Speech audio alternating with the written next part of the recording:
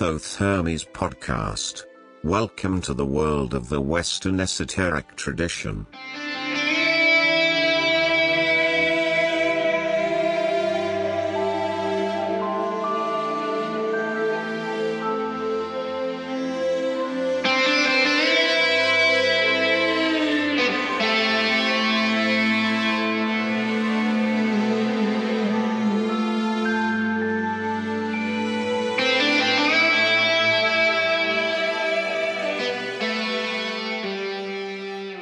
Hello, friends and listeners, and welcome back to a brand new season. This is season 8 of the Thoth Hermes podcast, opening today with its first episode.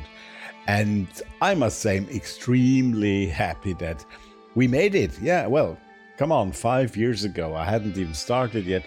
And now we are in season 8, and that is quite amazing.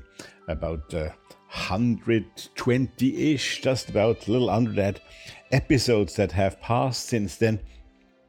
And it's great, and I must say I'm very pleased and very, very happy, and thank you all for being with us here again today, but having been with us with the Thoth Hermes podcast for the last almost 5 years, because, well, it's quite amazing for me, really, and as the listening figures are increasing every week, this makes me even more happy, showing that we are on the right way. Even though I must say there are a lot of new occultism programs around lately, and well, it's just very nice to have you be with us all the time. So, for those of you who don't know, my name is Rudolf. I am your host and the creator of this show, and I'm broadcasting from the outskirts of Austria's lovely capital, Vienna. We are producing this show, this first episode of season 8, on Sunday, February 27, 2021. We've had quite a rough week over here in Europe. Well, the whole world, I guess. I don't have to say more, but all that's happening not so far east from my country where I am here. And it's really, really saddening that in 2022, those things still happen, that a country is being aggressed by another one. I'm not going to say more about it. I don't do political statements on this show, but if it's about peace, if it's about people suffering, we have to stand up and say something, and this is just not right. Okay, after having said that, well, somehow difficult to return to the subject. Well, my guest today here on the show is Carl Abrahamsson. Carl, who has been with us already when he explained his view on culture, but he has not yet released. It is going to be released actually tomorrow. Tomorrow is the book release that Carl has written on Anton LaVey. Anton LaVey and the Church of Satan, and this is why this episode is called The Myth of LaVey, and we're going to talk to Carl about that at length in just a moment. Before that, I am not going to really bug you about becoming a patron here today. Just become one. Huh? Why do I have to tell you all the time? Yeah, I know. But, well, thanks to that. There were a couple of you who have joined during this season break and become patrons. Thank you to you. Thank you to those of you who have been patrons for quite some time and being really good supporters of this show. And thank you to all of you who will be joining us in the next couple of weeks. And I warned you before the season break, in this season, in the next 2 or 3 weeks, right in time for our 5th anniversary, I will do a pledge, a campaign, because we need to do something, and I'll tell you more about that in 2 or 3 weeks, so be warned. In the meantime, go on the website on thothhermes.com, thothehermes.com. You'll find all the 120-ish or so episodes there all the time, and you can also see the show notes, and I tell you, go and see the show notes. more of you should do that, because I think some links there are really interesting and you should have a look. And also, you find those Patreon and donation buttons there, by the way, right? Okay. Right. So this episode, as I said, is all about Anton LaVey, and Anton LaVey is, well, I'm not a real specialist on him and on the Church of Satan, to be honest, but yet still I know my way around a bit, and he was full of surprises for me when I discovered those things with Karl Abrahamsson. Karl also told me, which I had not known, that Anton LaVey had written music and produced music, and I wasn't aware of that, to be honest. And so Karl picked 2 tracks by Anton LaVey for this show, which will be 2 of the 3 musical tracks that we're going to hear today. Actually, those tracks by Anton LaVey himself are rather short tracks. They are just under 2 minutes. And in order to balance that out, we will have a really long track of about 8 minutes in between, in the break. And that will be by Karl Abrahamsson himself and his band back then in the early years, which kind of made all that, you will hear that in the interview, kind of made that all happen, that they met at some point. But I'm going too fast. Now, we do a first piece of music now by Anton LaVey, as I just said. And, well, you listen to that, it's very surprising. It was very surprising to me. It's instrumental. It's called Satan Takes a Holiday. And, well, after that, I will introduce you to the interview. Also, I think in order to get the message right, I have to read something to you, but I will do that after that little piece of music now. Listen to Anton LaVey's piece, which is called Satan Takes a Holiday. Enjoy.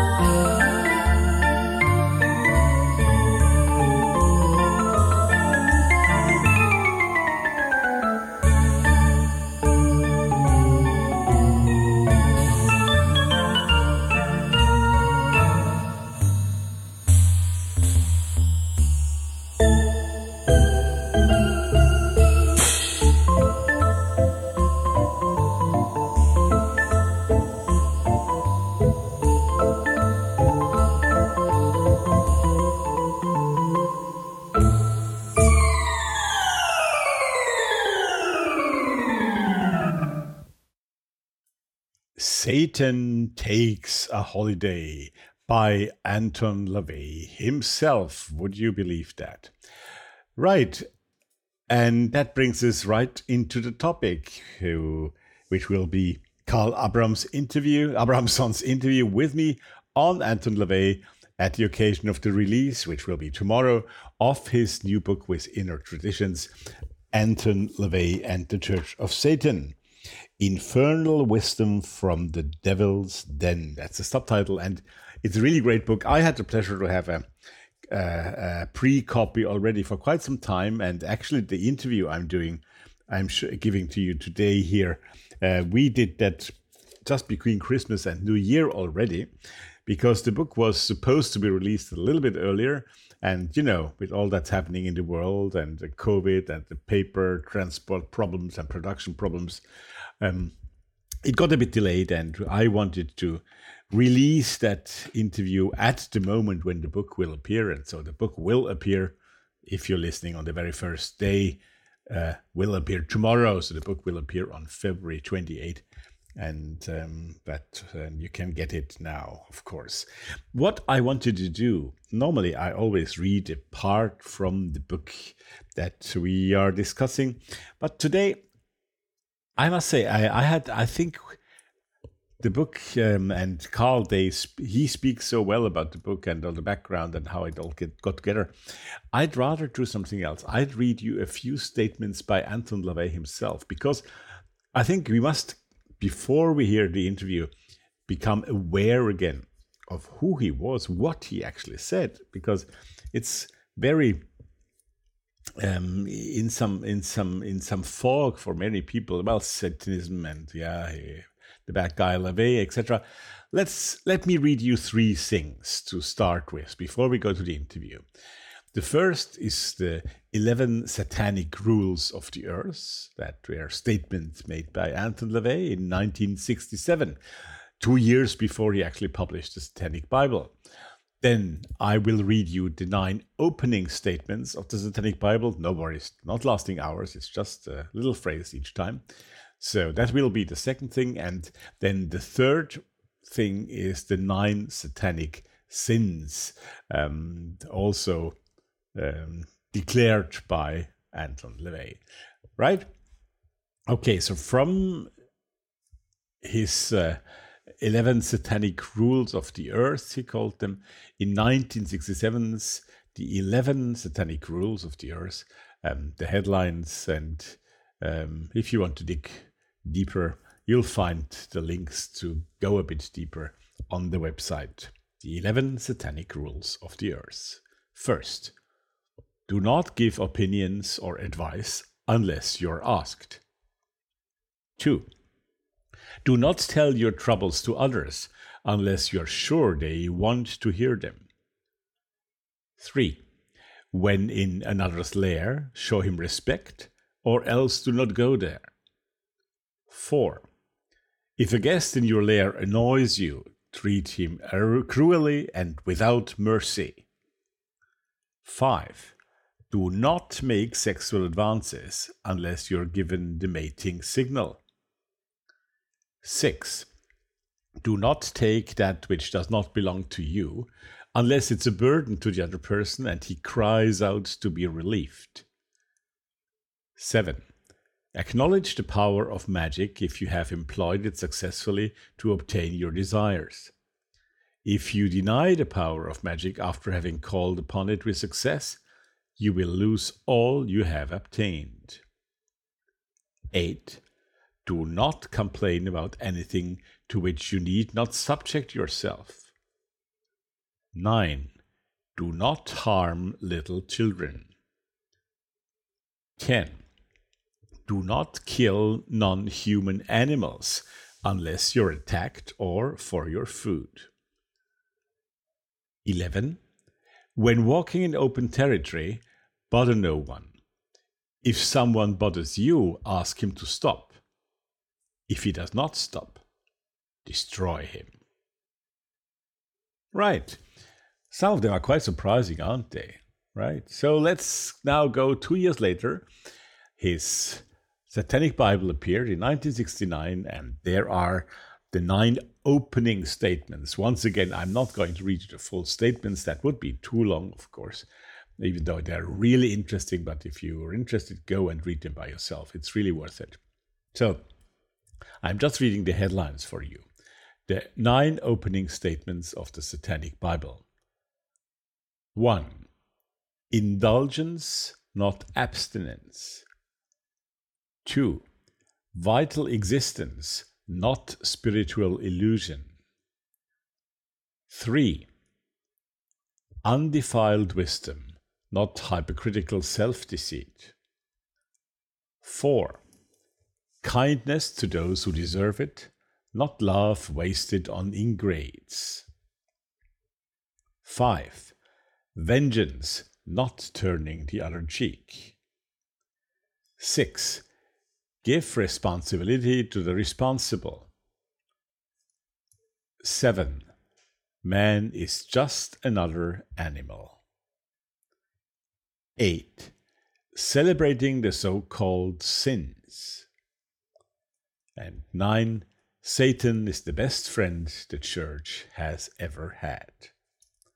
Right, there's a little change between the first and the second rules and statements. So in those 2 years, he evolved a bit, I think. And now let me read you to finish the 9 satanic sins. 1. Stupidity.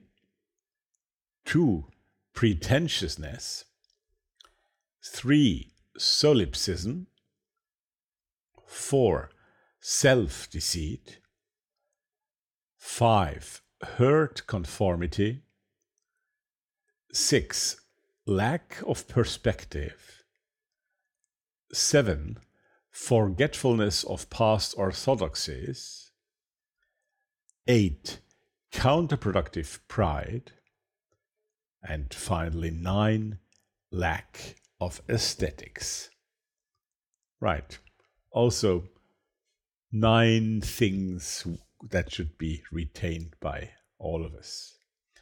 Yeah, I really must say, I really was surprised when I reread. I had read them earlier, of course, but it had been some time.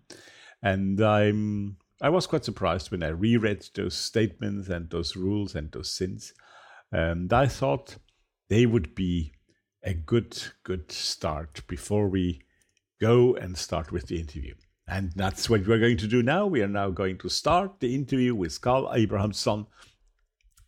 Just to remind you, in the break of the interval, that will be in approximately 35 minutes, we will hear a long piece of music by Karl himself. And so I'll join you just briefly before that happens. Now, let's go to Sweden and meet Karl Abrahamsson. Here comes the interview. I have the great pleasure here today to welcome back, I may say, welcome back to the Thoth Hermes podcast.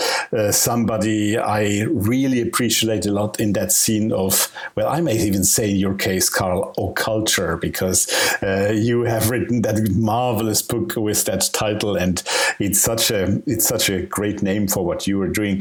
Karl Abrahamsson with us here today again. Karl, very nice to have you. Good evening. Nice to have you on the show. Good evening, and thank you for having me. It's always nice. Well, of course. And I also remember that great talk you gave for our Thoth Hermes Academy a bit over a year back now. And we have had nice experiences together. So today, something really exciting is coming up these days. You are going to release a new book. Pre-orders, as I said just before, are wide open. And I'm sure this is going to be a big hit, because the person you are talking about in that book is a legend. I think we may say it like that. You will release that book called Anton LaVey and the Church of Satan. And I already hear going through the air here. So, Karl, many who follow you, many who know your work, know that Anton LaVey, and you've had a lot of contacts in the earlier years, and of course you are somebody who knows what he's writing about there. Maybe we could go back a little bit to that time. You do it yourself also in the book. I had the pleasure to already have a pre-release of the book here on my screen. So I could see that you, of course, start a little bit back in those years, in the 80s. I think you were just about 20 then, is that right? Okay, so let's go back then, and times were quite different in the 80s than they are now. The young Karl Abrahamsson, what happened that he got interested, and what did he then do? Well, it's a story that I never tire of telling. It's basically in the mid 80s. I was say 20 years old, around 20 years old, and I had already had that sort of first teenage infatuation with the occult, also with underground things, underground movies, books, comics, music, of course, everything that, those things that you go through when you're a teenager. You want to, find your own identity, but you also want to do it by sort of opposing or going against the grain of where you come from. So it's a little bit rebellious thing. Now, I come from a background of sort of very, very secular and very, very cultured, so very highbrow in a sense. So I had to, of course, then delve into things dealing with, religious or spiritual themes, but also going underground and into a lowbrow situation. Yeah. And it was fun, of course, wonderful, wonderful time. And there are a couple of different strains or avenues that lead on to my actually meeting LaVey. One, of course, was his Satanic Bible. I was checking the occult sections in bookstores out, and you always find the Satanic Bible. It's been in print since 1969, and it's cheap and it's understandable. And I really liked that book. I really found that it had a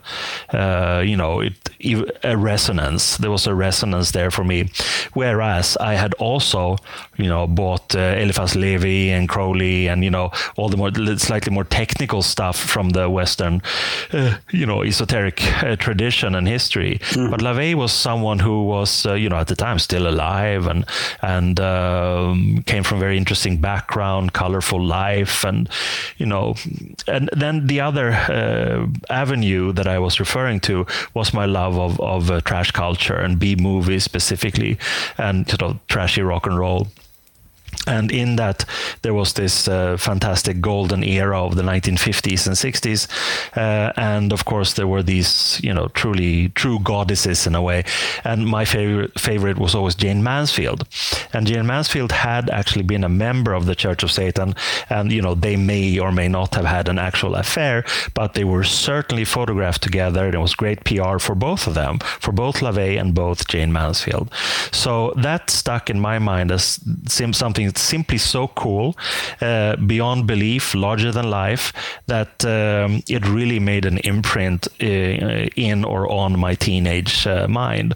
Then what happened was that I had, in the mid 80s, had a music fanzine or a culture fanzine called Lollipop, and that led to many things. I was active in networking, meeting a lot of musicians, bands, interviewing, documenting things that I found interesting. And that's moved on into the occult or the occultural with the emergence of the first issue of the Fenris Wolf, which actually came out in 1989. That was just like a fancy. That early already. Yeah, okay. yeah.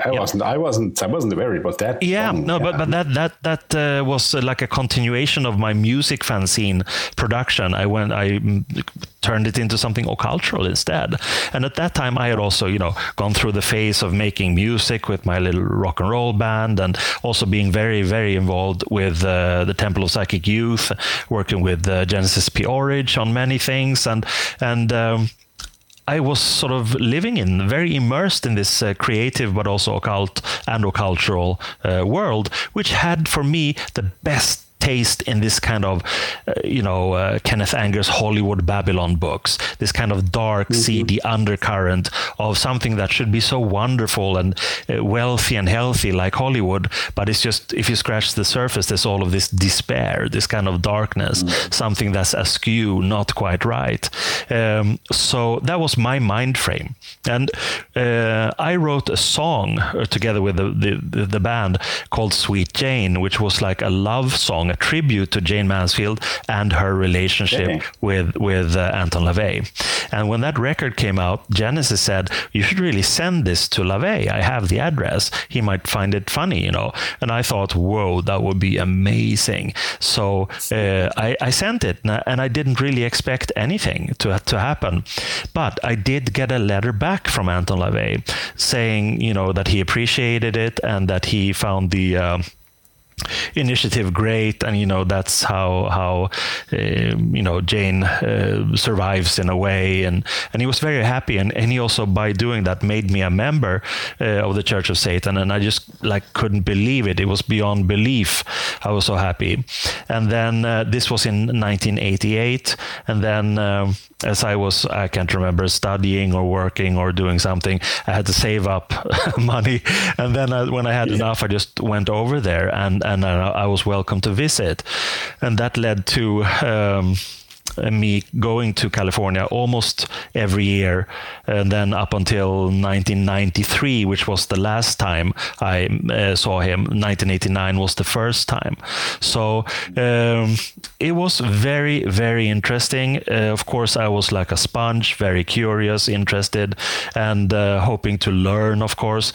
But what I did learn was not so much the, you know, super meta occult aspects of his kind of magical behavior, or the, you know, the antics of the Church of Satan in the 1960s. We talked about different things. We talked about music, and I think one of the things that really made us connect was that I was so enamored with this kind of American trash culture.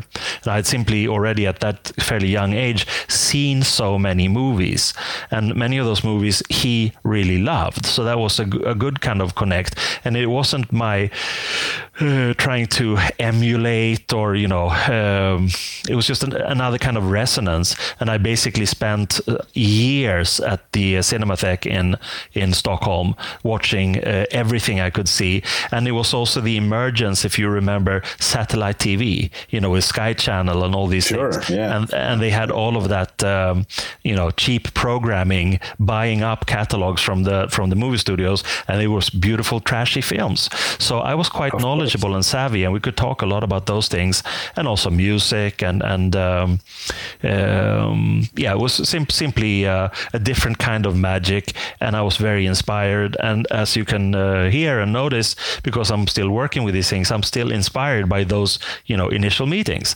So that was very, very interesting and very formative for me. And in my strictly magical what do you call it, explorations, I have gone through many things. Like I look at it as getting an education in a way. I have been in that school. I was in the Temple of Psychic Youth School, sort of. I went to university in the OTO in a way. It was like with more rigorous academic training and things like that. And for me, any learning you get, any inspiration sticks. I mean, you don't unschool yourself after you've been to school. It's simply there. And I do have to say that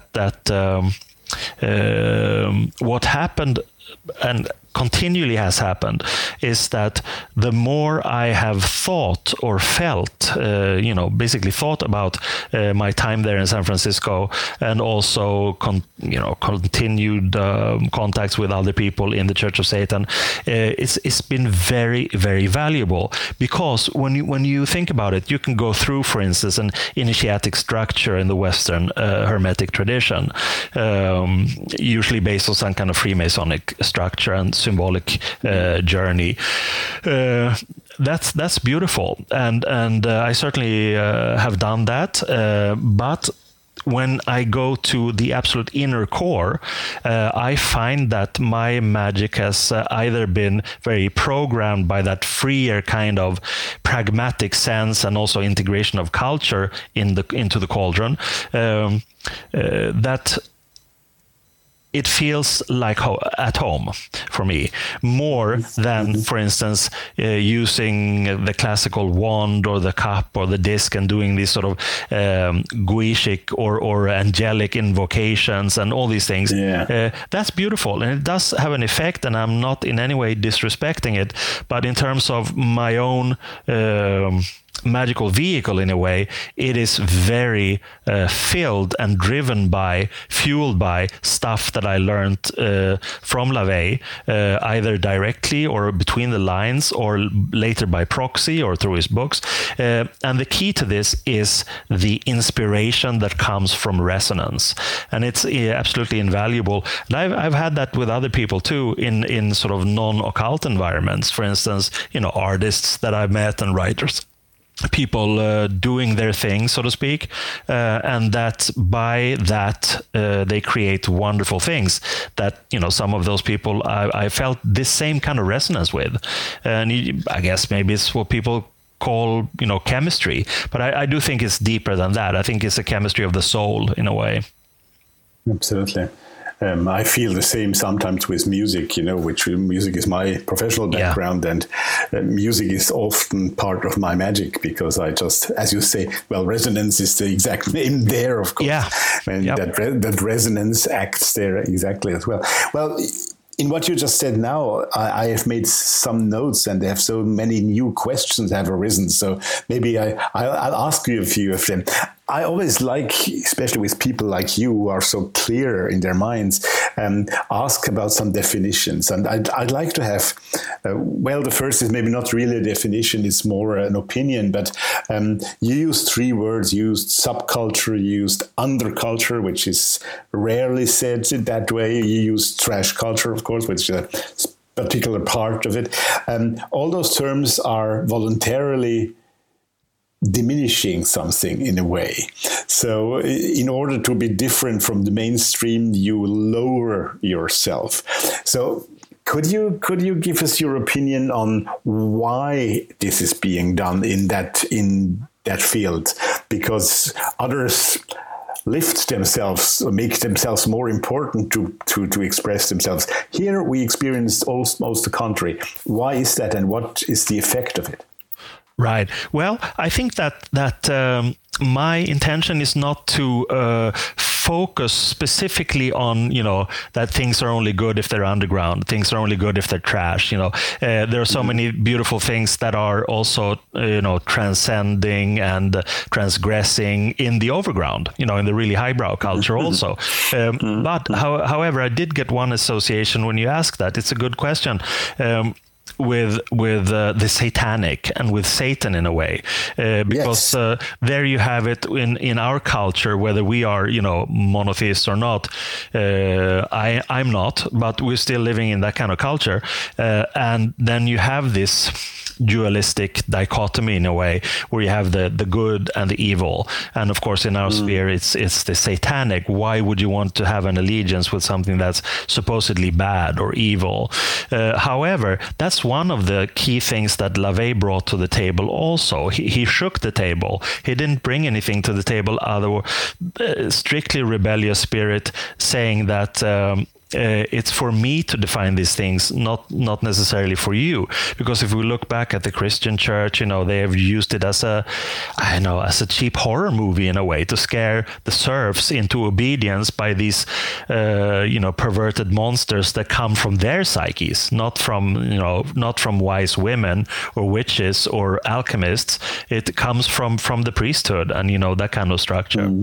So basically, etymologically, Satan, Hebrew, means the opposer, the one who goes against. There we have a good key to understanding what this is about. There's a lot of power in being the one who goes against the grain. There is a lot of power in being, and here's a key word, being an outsider. And the people who make this sort of trash culture, they're also outsiders. It's not that they want to make trash per se. They might want to make something, the most beautiful film in the world, but they only have a budget that's like 1/20th of what it would actually cost to make a movie. So they're strapped and they're hindered and sort of restrained in a way by circumstances that may or may not be beyond their control. But they are outsiders. And the reason why we love outsiders that fight, we come almost to like a Nietzschean concept, with the Superman or the Overman overcoming or transcending the hurdles of life. And there's nothing to transcend if you're, a wealthy, boring person who likes to go and watch the latest blockbuster movie. However, if you have to fight to create your vision, it will be affecting people in a different way simply because of that outsidership. There are also a lot of outsiders who don't make it, who fail and are completely forgotten. But if we look at culture specifically and, movies that we like, it's filled with that kind of history of people who wanted to create something very special, and they did, not because they wanted to have it exactly like that, but because they fought so hard to work with what they had. And there, I think also LaVey is interesting as one of those people. He was an outsider already from the beginning, joining a circus, a sideshow, learning how to work with big cats like lions and tigers, and a very interesting life. And of course, he also had the music. He was a musician by profession.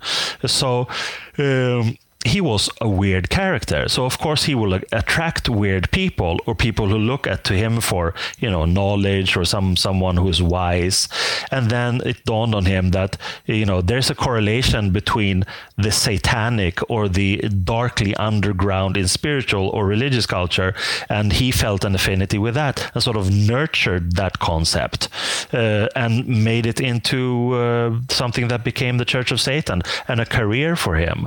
And so maybe later on in life, slightly maybe a problem for him also, to be constantly associated with having to explain over and over and over again something that he had written about in the books already in the late 60s. So, but that's true for a lot of people. You're haunted by your past in a way. If you're an artist and you create a masterpiece when you're 25 and people want to see you paint the same thing when you're 55, it's not fun. Unless you're making a lot of money, of course, then it could be fun. But the thing is that I certainly don't value trash over gold, so to speak. But gold in itself isn't good. It can be, if there's good gold, there's good sort of mainstream, high budget movies. But I seem to prefer or feel that resonance with people who are against the odds. Who against the odds are creating something that is worthwhile, because it somehow gets imbued with that spirit of creativity, of overcoming, of transcending or transgressing petty, pointless morals of the time. And that's really the kind of art that I like. It has to have that thing. Otherwise, it's just illustration in a way. And it's, of course, also much easier in a way to identify with the struggling, with the underdog, because every one of us in some field feels like the underdog. So, and it's always there where we want to progress somehow. Absolutely. And that's a very interesting word that you're using there, underdog, because that leads, for me specifically, and I think for anyone who likes like movie history and stuff, the film noir of the American 1940s, where the hero is basically an anti-hero. He has a good heart, but he may be a bad person. He's a criminal, but he can still be a lovable person inside. He is goes against the grain. He plays against the odds, and usually because of moralism, has to be punished in the end. But there's this strange thing where you feel a sympathy for someone you should really hate because he's not like normal people. And LaVey, of course, loved film noir, and we watched film noir at his in his Black House, and there was a lesson there because It was one thing that he loved it, but he also made a point out of showing the people who came there certain things, like books and music and movies. It was like a little night school in a way for certain people. And I love film noir too. And it's the same thing, you know. The really tough guys have to fight not only the fact that they're not normal, they also have to fight themselves in a way with this dilemma of wanting to do good, but simply not being able to because you're cast in a role of being evil. Yes, absolutely. Absolutely. I'll come back to that black and black house in a moment. Let me ask you the second definition question. That's a tricky one, probably. But if someone is up to it, then it's you. Satanism, the word Satanism, is probably one of the most misunderstood or even abused words within the occult world by lovers as much as by opponents, right? What would be your possible definition of Satanism in what we are talking about here, in the sense of LaVey, and what is it certainly not? Maybe it's easier to say what it is not, but well, feel free to do it the way you want. Yeah, I think. As you know, I've been existing in this sort of cultural bubble, in a way, looking at culture specifically and how it ties into, you know, people's interest and the changing interest, how, you know, occult trends or fads or whatever, and also in a longer perspective, looking at historical Satanism, for instance. So you cannot really say that Satanism is only LaVey. You know, that's no, of course not. No, exactly. Yeah. So that's why I mean we should define what we're talking about here, right? Yeah, I think so. In the long term, or sort of looking back at historical, I think you can define it by, you know, again, the outsiders that go against the grain. Then you have basically millions of Satanists throughout history. But maybe we should have it so that they're consciously using the term that narrows it down a bit to monotheism, and whether you call it Satan or Iblis in Islam or something else, there is that force, and there are people who have worked with it magically because there's power in being in the darkness and in an outsider position. So, and then you have the romanticized Satan. You have Milton, you have Blake, you have the French decadence, Huysmans, and all of that stuff. That's also, and even Strindberg and all these people who were flirting, in a way. They were flirting romantically. Some of them might have felt it strongly enough to work with it magically, that we can only speculate, but there was certainly an increasing amount of fiction being written in which you had a Luciferian force, the fallen angel. It was dramatic, melodramatic, romantic, but then if we just sort of take a quantum leap to Crowley, I guess, who started integrating him to Lucifer and these things that were completely taboo culturally in a way, but he used it not for shock specifically, but as real magical forces to be worked with, just like you could work with the angelic forces in the Enochian system, meaning in a way objectively objectifying the forces, giving them life and existence. And then, of course, in the aftermath of Crowley, because he was a heavy, boulder that fell into the water and sent ripples down in all directions. And then, of course, we have people like Kenneth Anger, who took it on and made a kind of a mix there, being a pretty strict Thelemite but being also very much a self-professed Luciferian. And of course he also became friends with LaVey when they were both in San Francisco. And then of course you have LaVey, who not only defined it but also defined it forever in a way through the books, calling them the Satanic Bible, Satanic Rituals, Satanic Witch. Yes. And he had the Church of Satan. And then you can say that, well, does cultural impact equal effect, long-term effect? And you have to answer that, yes, it does. Because if someone says, define something and it sticks because of a strong cultural presence. I'm not talking about the presence of a little tightly knit group of people who work with the occult rituals in those books, but the kind of impact it has beyond the lifetime, for instance, of the originator. And then, of course, you had the Temple of Set, who became like someone breaking away from the Church of Satan, Michael Aquino. An offspring. And offspring, exactly. And then they were not Satanists, or it's not about Satan, but about Set. But basically, that's a matter of terminology that's culturally defined, because they were more into the Egyptian iconography. But it may be the same thing in terms of philosophy, perhaps. And then further on, you have these things where you have, heavy metal, and you have all kinds of metal, and black metal and death metal, and then we're back to the romanticizing, we're back to the flirting. And if they say that, no, Satan is not LaVey, Satan is what we say, they don't have the same kind of impact. And it may be a harsh judgment to say that you can only validate something if it has cultural impact, but still, that's how it works. That's really how it works. If you don't have cultural impact, then it won't last, except for in tiny, tiny, tiny cults. And then, of course, you have yet another dimension going on right now, and that has to do with the academic field of the Western esotericism, which has really bloomed, and there are now many academic chairs in Europe and in other parts of the world, and people writing about satanic feminism and satanic that, and it has, well, it's not really a household term or concept, but it has certainly become more acceptable. And I think the main definition, or the books that I've read in that field, is that it's almost like they're writing between the lines. Well, you can never escape LaVey.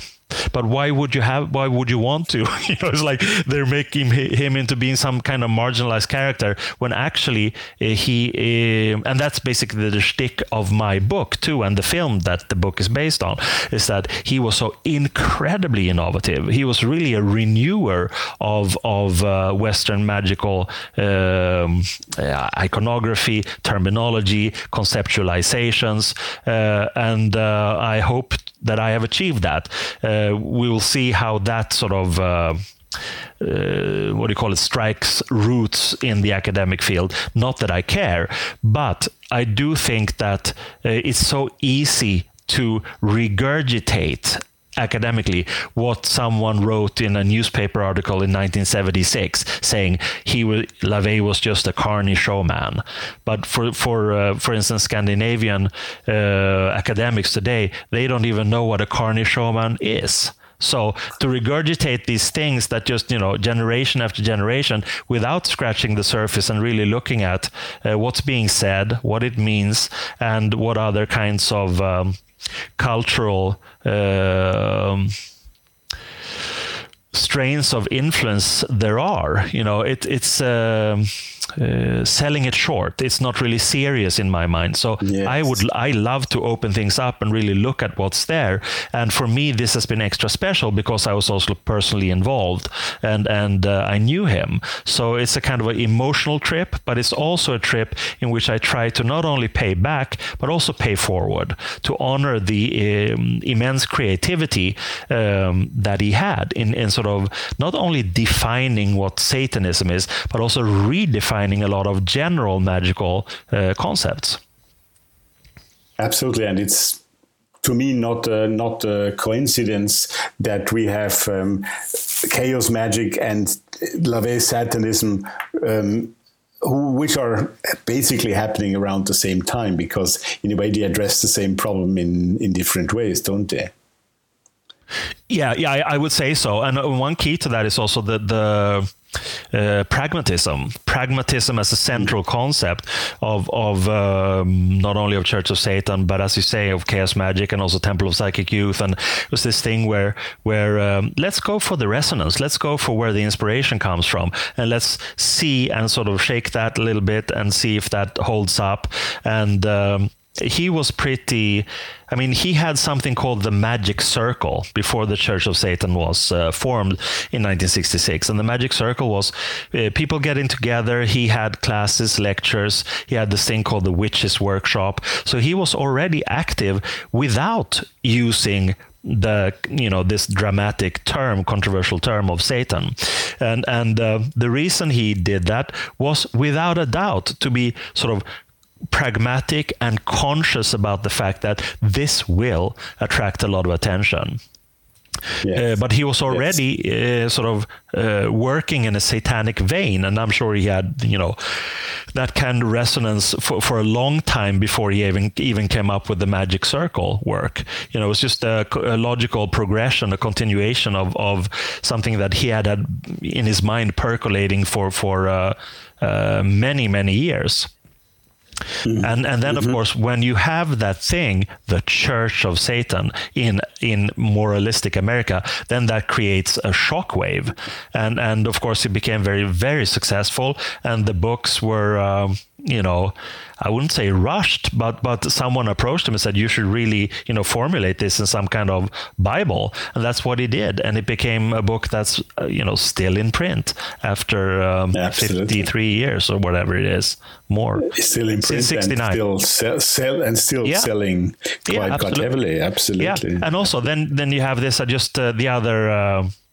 the other day I found out it, I guess I'm normal in the sense that I do watch a lot of TV and, TV series. And there's one that was recommended to me called Silicon Valley, a couple of years old, I think, in which there is a self-professed Satanist that even has an AI assistant called Anton, and he claims that he's a member of the Church of Satan. And, a couple of years before that, there's, what's it called? American Horror Story, where Anton LaVey actually is part of it. Appears, yes, exactly. Yeah. I mean, it's cheesy and it's sort of almost libelous in a way, but still, it exists in our popular culture. And that's it's cheesy, but it has good actors in it. It's actors who you wouldn't expect to be on such a thing, actually. Right? Exactly. Yes. But simply this thing that, if you're a celebrity, people will mock you. They will try to, slander you, whatever. That's the price you have to pay. And sort of LaVey is dead now, but he still exists in these kinds of forms. And that, of course, makes people curious. Who the hell is this guy? There will, new generations are waking up to the fact that maybe this weird kooky character has something to say. And that's why I hope, with my film and also the book, to present not necessarily a biography, nor is it a strictly personal account. It's a little bit of both, in the sense that I have chapters in the book that are telling my story about what we did and the movies we watched and, these things, and also give a bit of contextual background. But then basically I talk to people who met him at the same time as I did, because that was basically the last decade of his life. So he was a bit more reclusive and, slightly failing health. But he was very, very vital, and he, I guess, got a lot of energy from people who visited him too, saying that there's still hope for the future if these people can be interested in the same things that I have been interested in. So I think he was a kind of a reciprocal thing where you got a lot of information, and some of that information you couldn't even make sense of or understand how valuable it was until much, much later. And I'm still finding things, looking at my diaries and stuff like that, whoa, that's what that was about. Or rewatching a movie now that we watched together in 1989, for instance. Right. And I think for him, it was just like being vitalized a couple of times a week, or how often this was for him, by people coming in and willing to, really, look up to him. Yeah. And sort of, he could be that little guru for a couple of times a week or.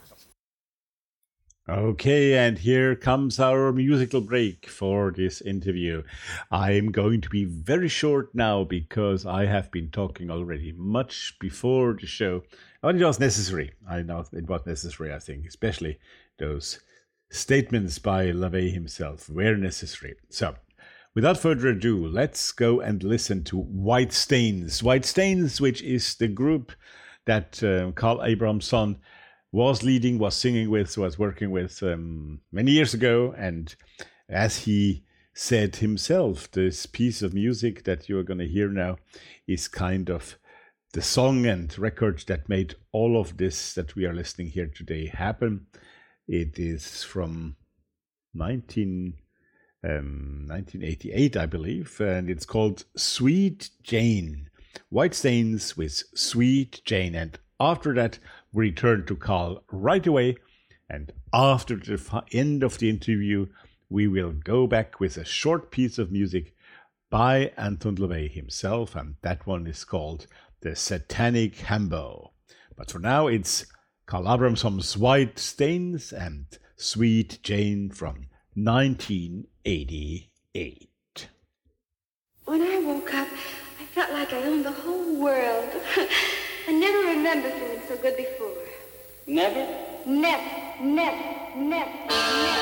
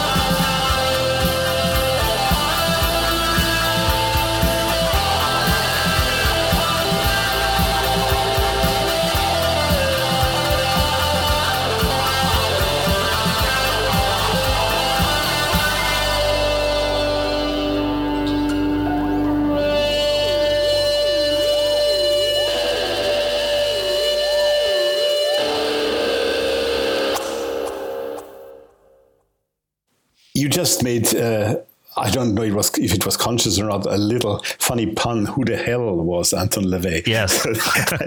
It's a pun that I've used many times.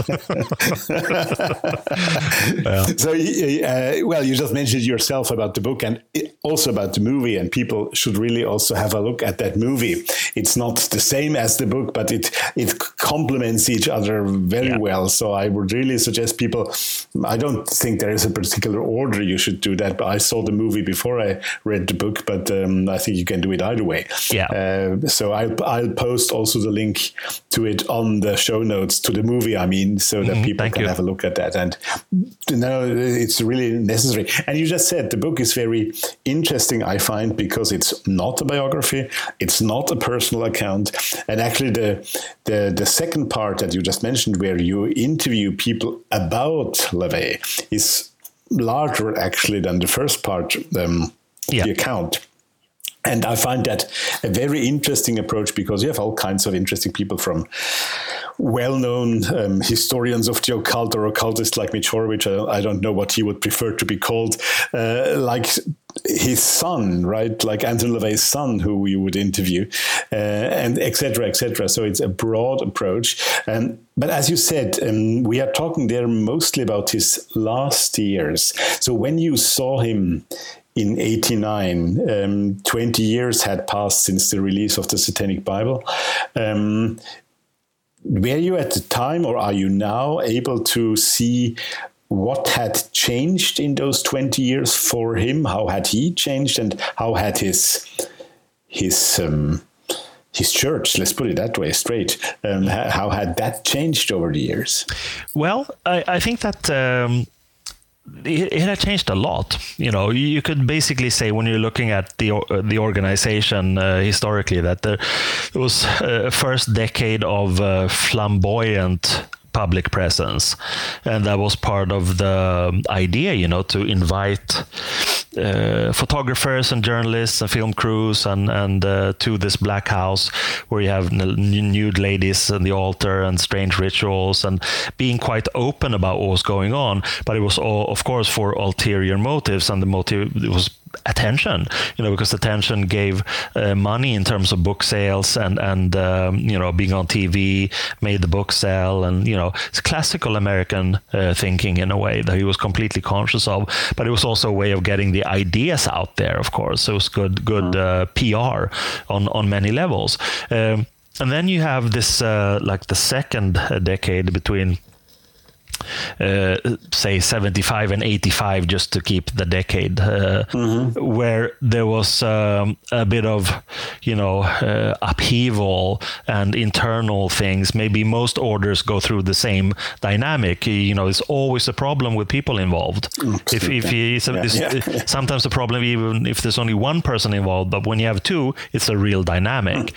And of course Aquino left, and he was very important to the Church of Satan. He was a clever guy, and then he went off to form the Temple of Set, and there were family turmoil and a bit of divorce from his long-term wife, and it's something also changed in the outer, where you had the evangelical Christians using TV as a platform more and more, making more and more money and becoming more powerful in a way, and that created a climate which sort of became what was called the Satanic Panic. It existed both in Europe, but absolutely in the US. And then you had this thing where people went by the house, they were throwing things at the house, they had to raise like a fence with barbed wire on.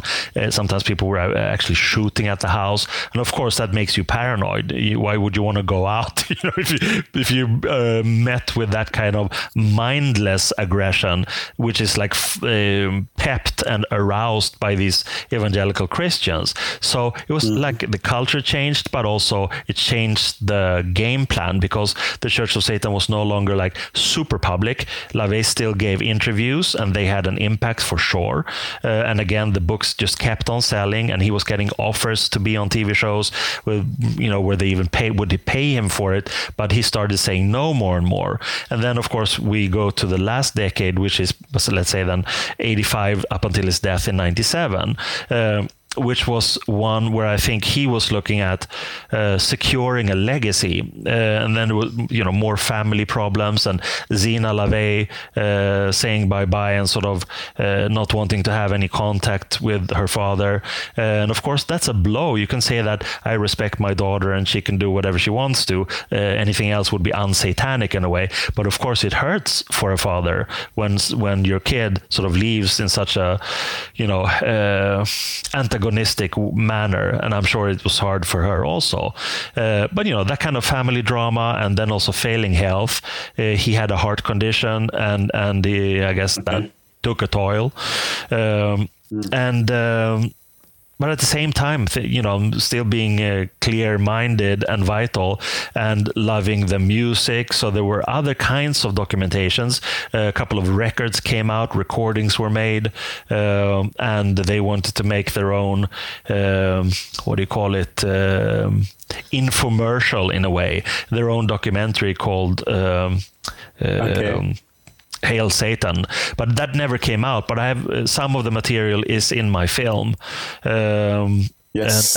And it's wonderful, unique, where he's trying to really define what he's about. I think that was actually filmed in 1989 also, or 88, can't remember. Already. Mm-hmm. Yeah, exactly, because they wanted to make like an infomercial to sort of counter this kind of insane satanic panic with these sort of blatant Christian lies and conspiracy theories. It seems to be a problem in the US, where a segment of the population is so easily swayed into conspiracies because of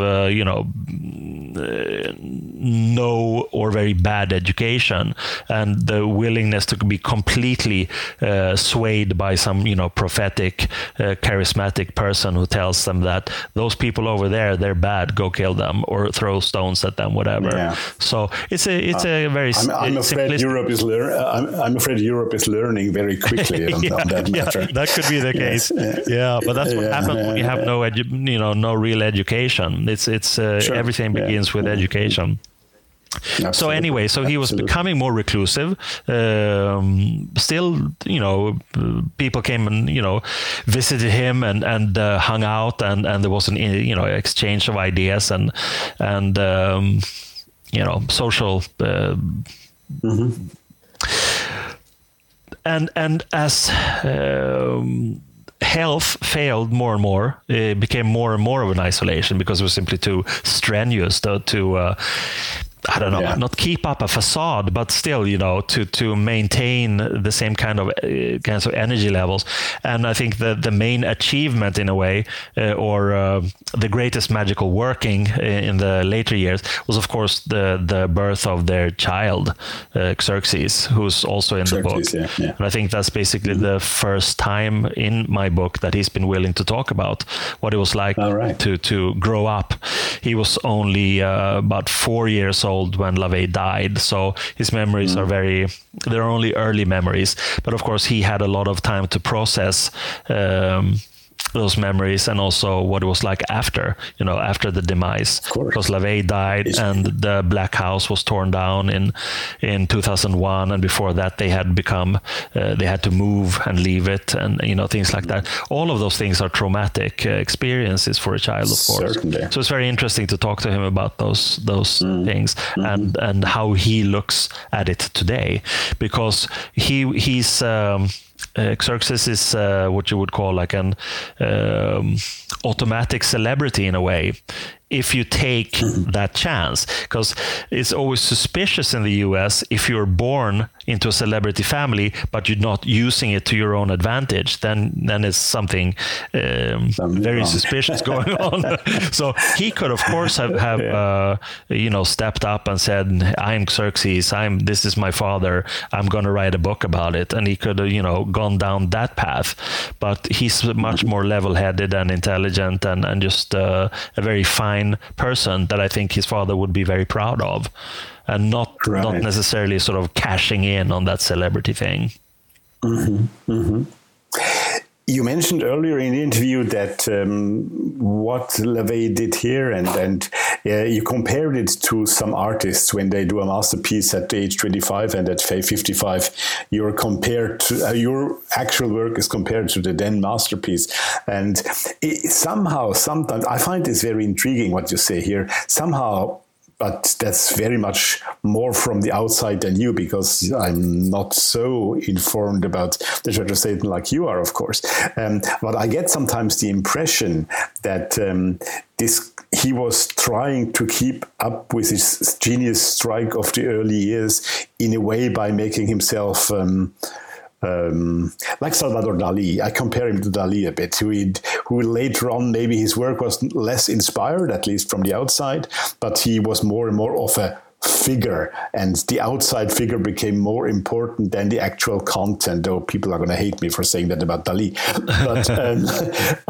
But is that a correct impression I have about LaVey, or am I wrong there? I have to say yes and no, to be Scandinavian diplomatic.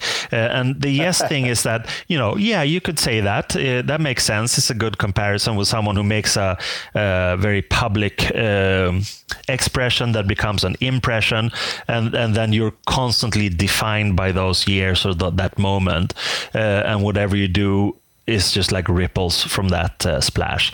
However, in his case, it's not really true, because if you look at him as a public persona, yes, perhaps, as a scandalous person with, plastic horns and a dramatic cape and nude ladies on the altar.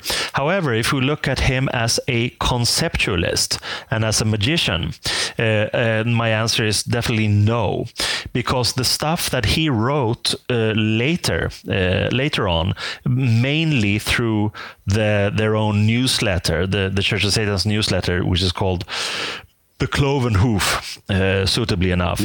He wrote a lot of essays for that, and they were anthologized in 1992, I think, in a book called The Devil's Notebook. And then slightly after he had died, in one called Satan Speaks. And these... I've written about these books in for instance, in one chapter of my book, what I call the innovations of Anton LaVey, where he comes up with these concepts that are not just science fiction or some kind of trippy ideas about. They're really ideas stemming from experiments and experience, where he had, for instance, built from mannequins his own people in a way. Of course, they are technically inanimate, they are non-sentient. However, his thing is that if you want to hang out with people that really listen to you and who may talk back, you have this idea of investment. And it's just pure talismania in a way. You invest the talisman with your magical power, and it will radiate that investment out into the outer world, or perhaps into your inner world also. So that thing with what he called artificial human companions is now a booming business. It's a thing that's going to grow and grow, and it's not only like a Japanese crazy thing. You have these highly advanced sex dolls, for instance, or as they call recreational dolls, that are so human-like, humanoid, that it's predicted that people will want to have them as friends. For instance, people are very alone, lonely people, older people, like a pet that's more easy to take care of. That was one thing. And then you have these concepts of the total environment is basically temple building that extends way beyond your strictly magical temple, creating a space that's absolutely conducive to not only magical ritual, but for your own complete well-being. And there are many other things, the use of music, the importance of emotion. And these were things that he wrote about from, in the 80s and 90s, meaning a decade or more after the glory days, so to speak. So even though those ideas may not have had outreach at that time, because of the increasing seclusion and isolation that was going on, he formulated them, and they are very vital and alive today. And he was prescient about many things, like, the artificial human companions, for instance. So that's my no, in the sense of saying that he, in a way, his isolation allowed him to become even more creative when it came to the conceptualizing. I would say, whereas the public persona may have suffered, both in a good and bad way, of not being public so much. Then you will be defined, by the public persona you once had. I mean, you make that also very clear in the first part of the book, of course. So it's good you say that here as well. You mentioned earlier, and I'm coming slowly to today now, because I think it will be interesting also to talk a little bit about today. Before we go there, you mentioned that photograph with Jayne Mansfield, right, earlier, where he is seen in the photo with her, and you said back in the interview there that it was publicity for both of them. From the point of view of 2021, this almost sounds incredible, because he would, we had the American Horror Story you just mentioned, and the good actors that are in there with and appear with LaVey in a way, but still that a Hollywood star would want to appear with a personality what represented LaVey at the time. What has changed since then? Why do we find that almost weird nowadays? I don't know, but I have to tell you another story that's so remarkable in this. I don't know why I haven't mentioned it yet, but the thing is that I mentioned that I had this sort of, again, underground culture strain, the trash culture strain that I loved so much. And of course, Jayne Mansfield, she was so, a movie star. She was easier to see in magazines or books, whatever. If you liked film, you couldn't really miss her. And of course, you have the cover of Hollywood Babylon also, where she and Sophia Loren are dueling for attention. But there was also, when I grew up, I don't know if they still exist, but there used to be men's magazines, and they were very interesting if you were a teenage boy to look in those magazines and learn a little bit about the human anatomy and other things. But they also had articles about weird people. And I remember reading about LaVey and also about Crowley and even Spare in these men's magazines. They use sex magic for this. Yeah. And it was super trashy, super exploitative, and sort of cheesy in a way. But that made an impression. And of course, I remember in one of those articles about LaVey, there were these classic paparazzo photographs of LaVey and Mansfield together. So that must have been a very crystallizing moment for me. However, then everything that we talked about happened. And then in the mid-10s, around 2014 or 15 or something, I was approached by a guy in Uppsala, north of Stockholm, and he wanted to meet me and show me some things. And this Swedish guy, who turned out to be a great LaVey collector, he had bought the entire estate, basically, of a German paparazzo called Walter Fischer, who was stationed in Hollywood for a long time, and he shot, all kinds of movie stars and celebrities. And he was the one who had taken those pictures I had seen in my teenage years. And this guy in Uppsala had these things. So we made a book about that called California Infernal, Jayne Mansfield and Anton LaVey as portrayed by Walter Fischer.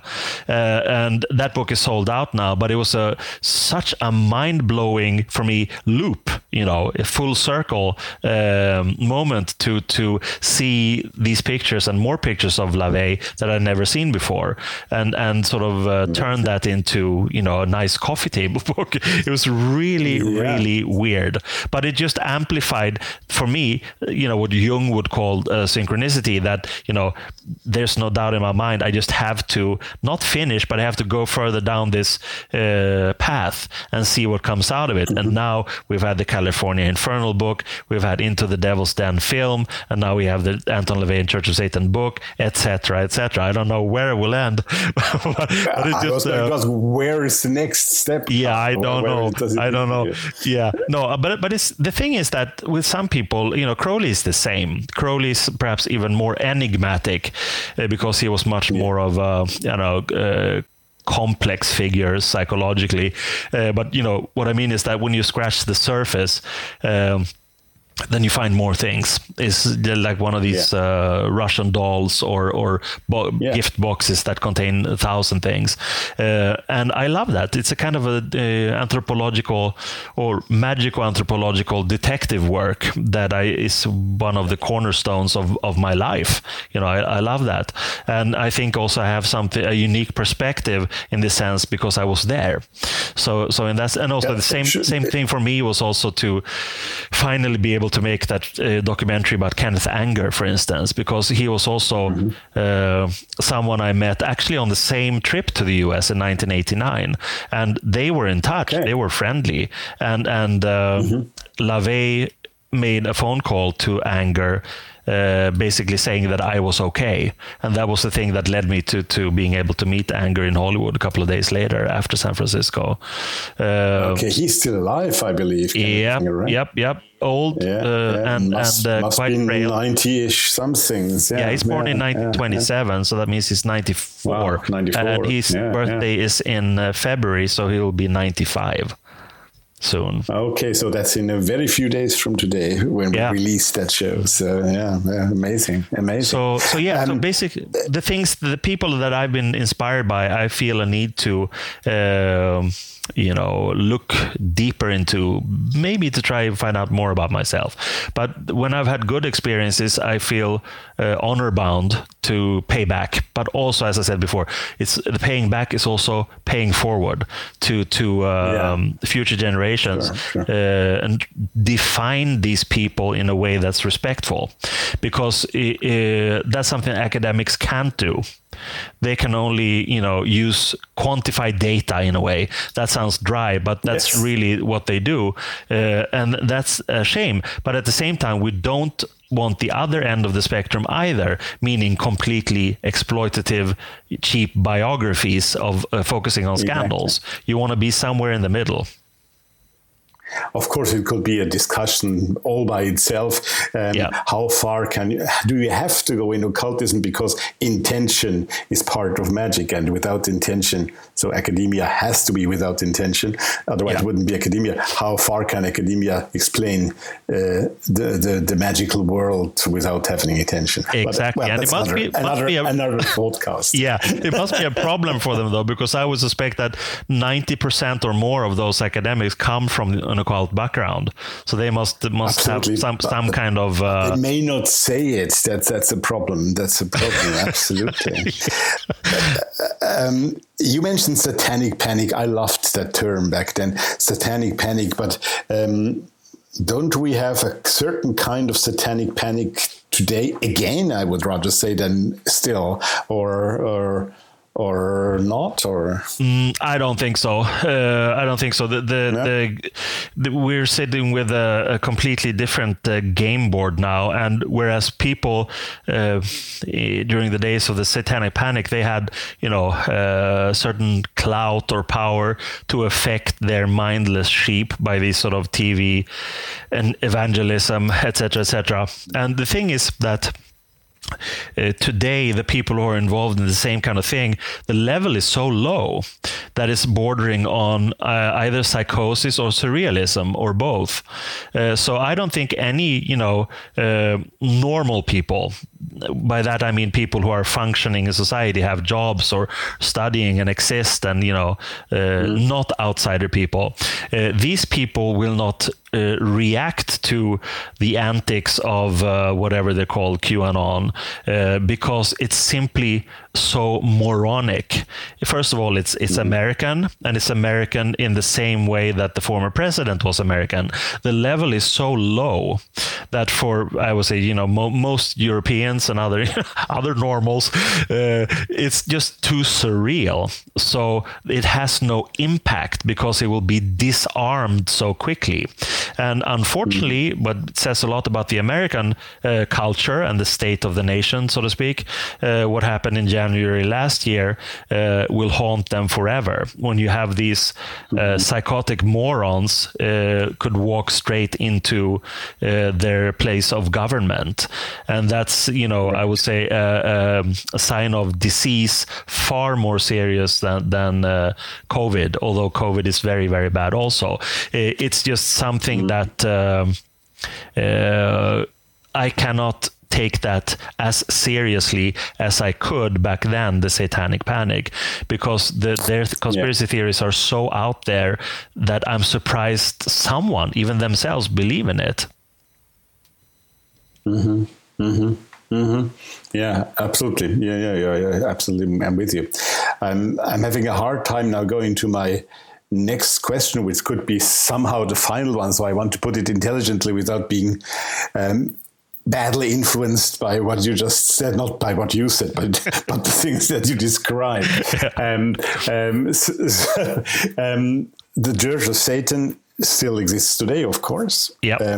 So can you say something about its state today? Where does it go? What's the actual situation?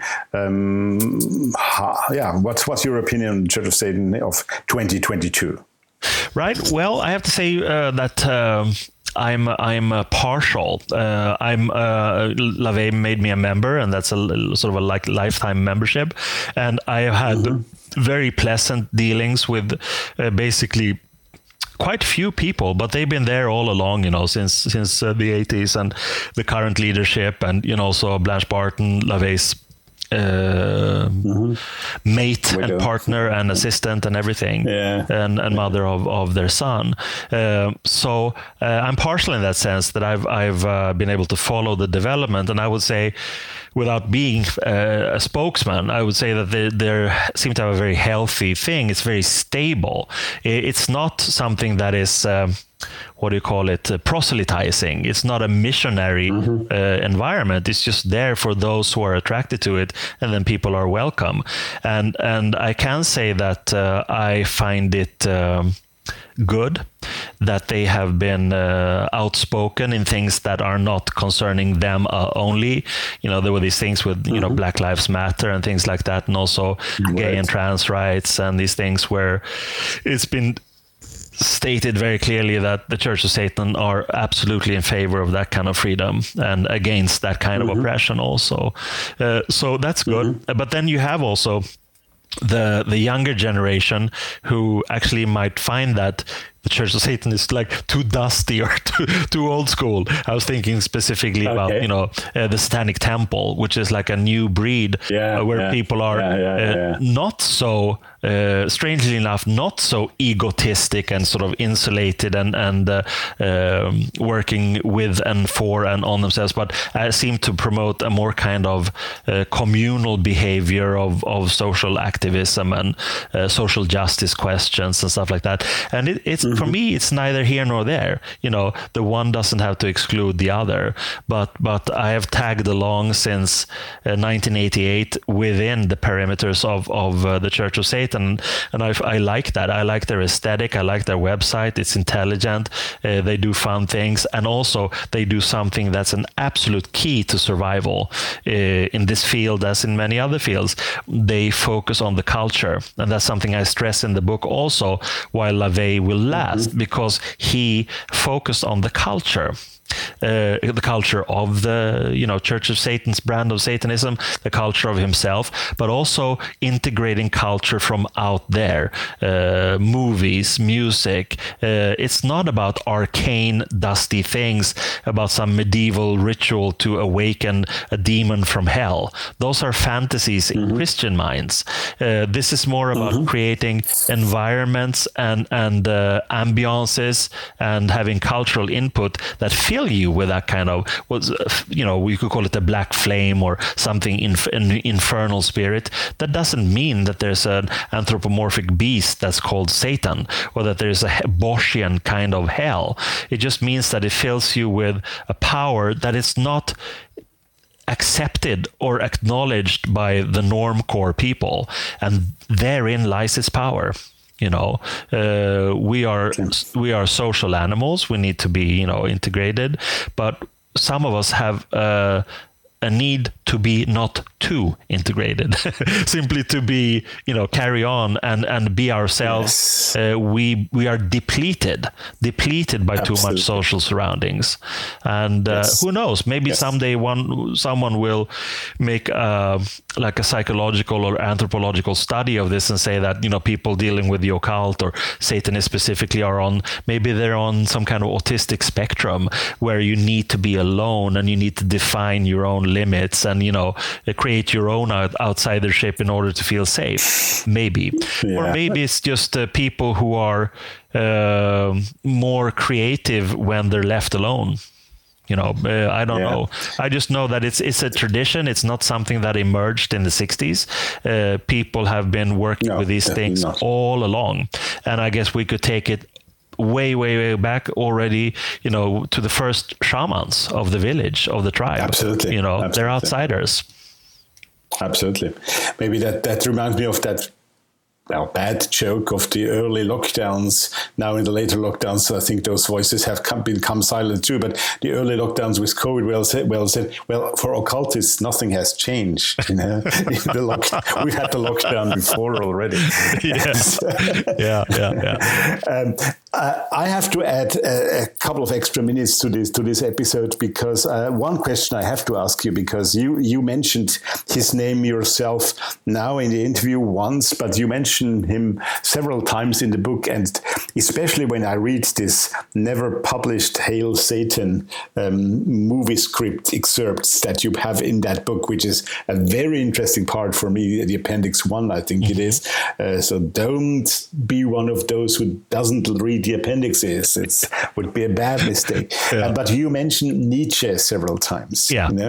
And that you compared LaVey and his way of pronouncing things, and I think that's a very strong argument. I especially when you read those 11 satanic rules from the Satanic Bible or so, this sounds like, well, maybe not Zarathustra, but other of his books.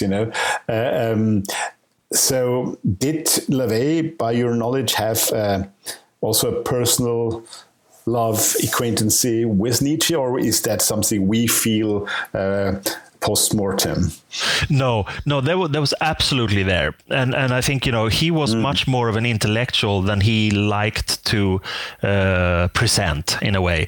For instance, he was also very interested in psychology. And, he says in the film even that, he's a self-professed Freudian. He loved Wilhelm Reich and, Jung, of course, also. Those were in the zeitgeist of the 60s, but still he was very, very interested. And I saw several books at his house. And Nietzsche, of course, you can't escape Nietzsche. And I prefer to say also, you have to go back even to Schopenhauer, anything that has to do with will and the definition of will. And of course, what is Western magic except for the individual will as a springboard, using all of these experimental techniques to manifest your will and to have your own increased agency.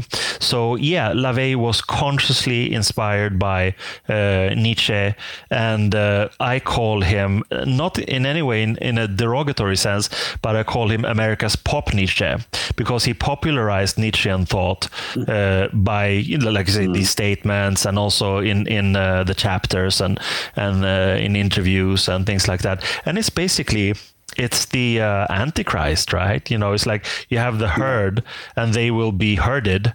And the problem have might not be strictly monotheist. It might not strictly be Judeo-Christian problem in that dynamic. It might just be that human beings in general they get safety in numbers.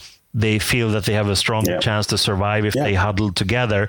But then you have this thing where someone needs to lead, and then people go power tripping, and that becomes a heritage in itself, where there's always the power tripper, the leader, the strong man. And that usually leads to pretty bad things. And sometimes the herd reacts.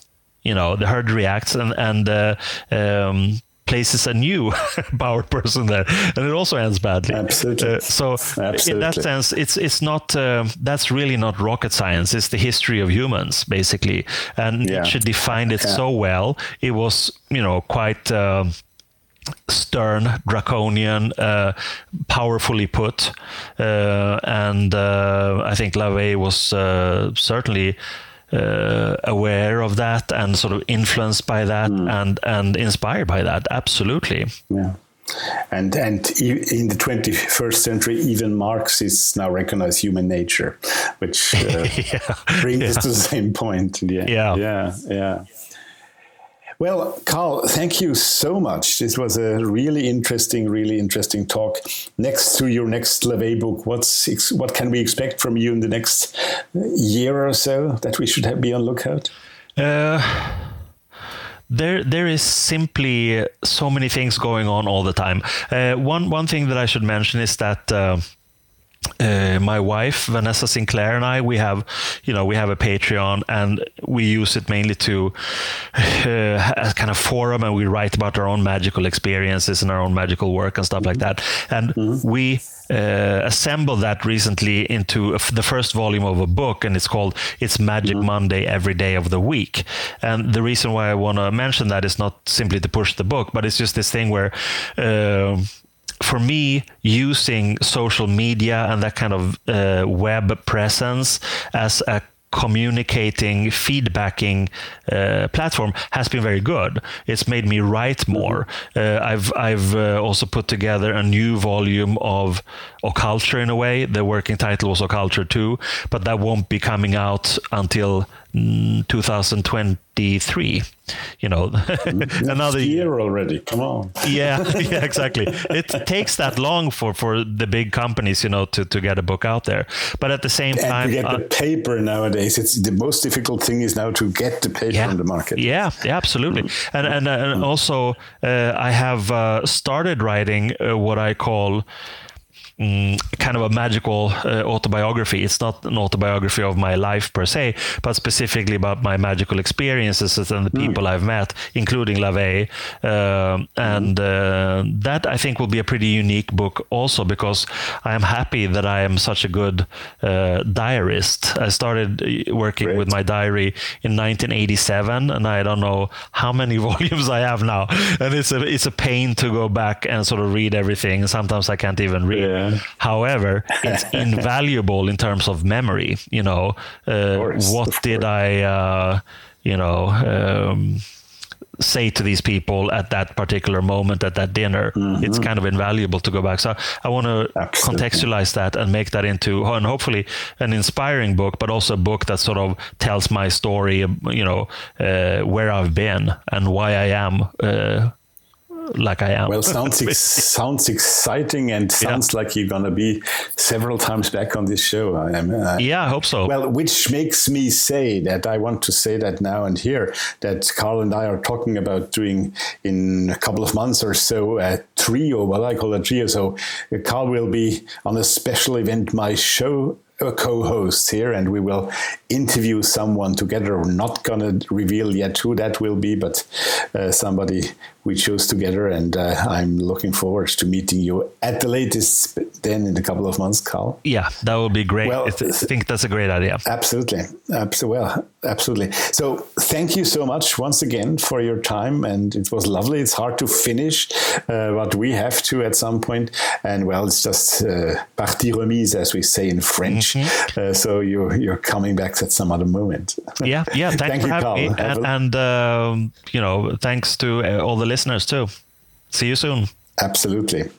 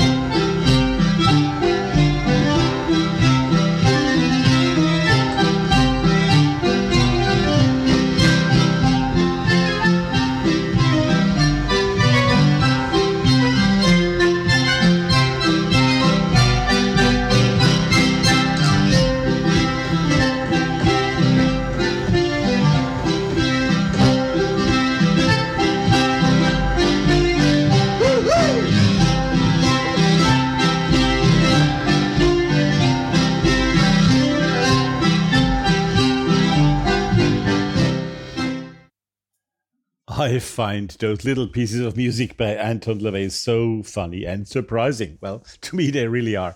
That was the Satanic Hambo by Anton LaVey himself. And that before was the big interview with Carl Abrahamsson, who was with us already for the second time on this show. So if you have missed his first interview, which is also great, please return in the previous, I think it was in season 2 or 3, I'm not even sure. Well, it's becoming a long time. And then Carl was talking about occulture and his book. And this time it was Anton LaVey and the Church of Satan, the book that was just released or will be released tomorrow, to be entirely precise, tomorrow, February 28, 2022, by Inner Traditions. And go and grab it. It's really worth it. Well, that was the first episode of our new season. Wonderful to be back. And I'm glad that you were with me. I hope you enjoyed the show just as much as I did. And I will certainly be happy if I see you again next week or hear you again. Well, you hear me. Well, yeah, okay, you know what I mean. Right. So next week, I owe to tell you who will be my guest next week. Well, next week it's William Mann. William Mann, he's Canadian, and he will be talking to me about the Templars in North America, their links to the Scottish Rite in North America. His book, his novel, actually, fictional novel, he wrote about that, which was released last year. And I am really looking forward to have you back for next week to meet Bill and enjoy an interesting talk we had a few weeks ago. So, thank you for being with me here today and with us. We do this for our audience, as Carl stated very clearly and rightly so at the end of the interview. And so, in that case, if you enjoyed, return and stay with us every week on Sunday, 3 p.m. Vienna time, and which is 9 p.m. East Coast time in North America. We have a lot of American listeners. I'm so chatty today. Maybe it's just because I'm happy to be back. So that's it. Now I say goodbye and I tell you, take care, stay tuned, hear you soon.